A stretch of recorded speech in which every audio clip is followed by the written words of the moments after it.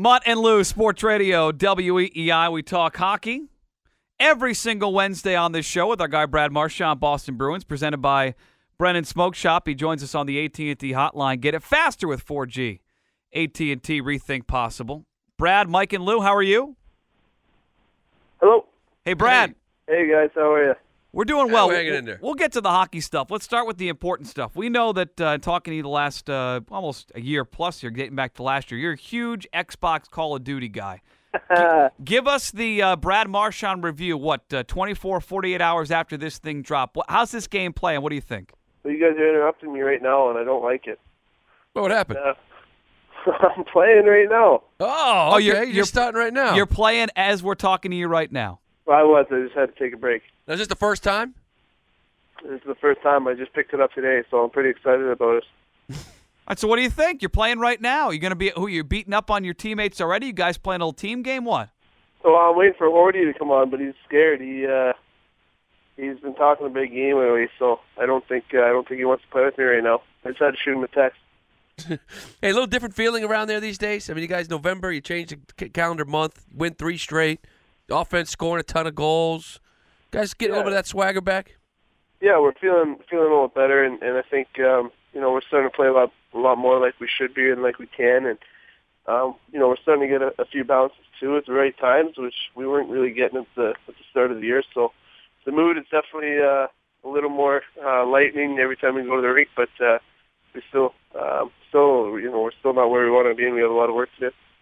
18 goals these last 3 games, and a lot of people are crediting your line, Brad, playing with Patrice Bergeron, playing with Tyler Seguin. From a fan point, you guys get a lot of buzz and excitement. People call it the fastest line the Bruins have had in a while. Kind of explain to us, what it's been like since Claude put you guys together. It's been an extended period now of playing with Bergeron, playing with Tyler Seguin.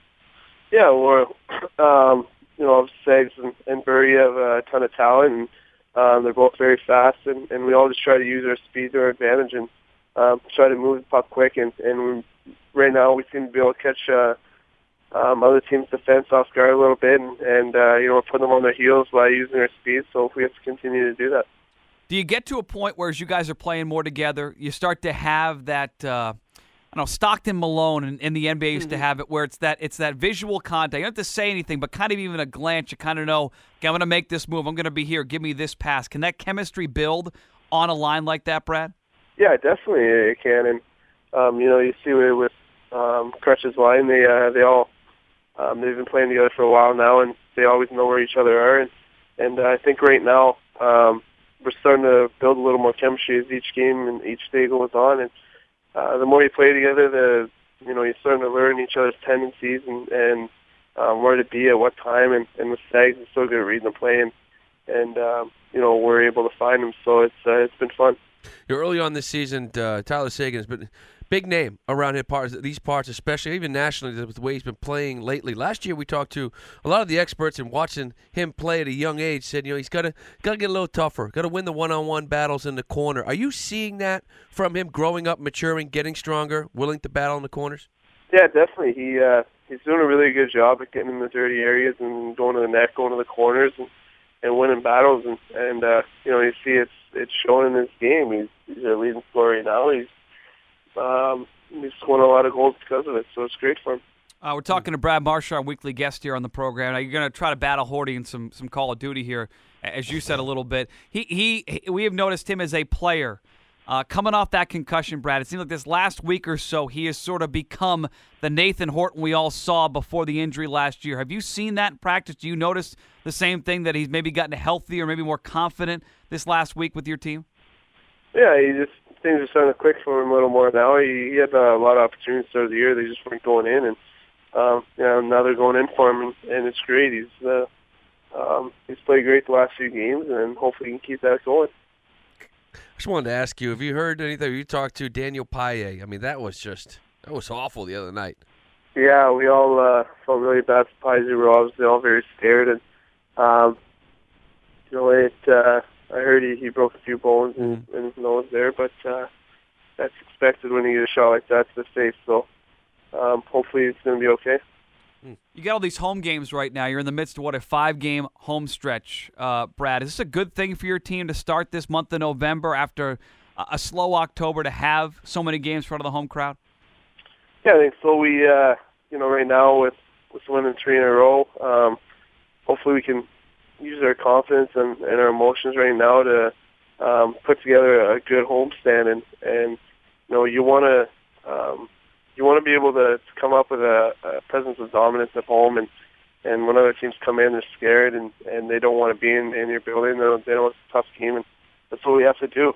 We did that in playoffs last year, and we dominated at home, so we have to find a way to do that now, especially on this homestand. I'm sure a lot of guys, superstitious, as some athletes are. Some are more than others. But, I look at the game the other night, Tuukka Rask in net, and finally giving him some support, to take that extra added pressure maybe when he is out there. That had to be big. I'm sure he loved it to get that support from you guys.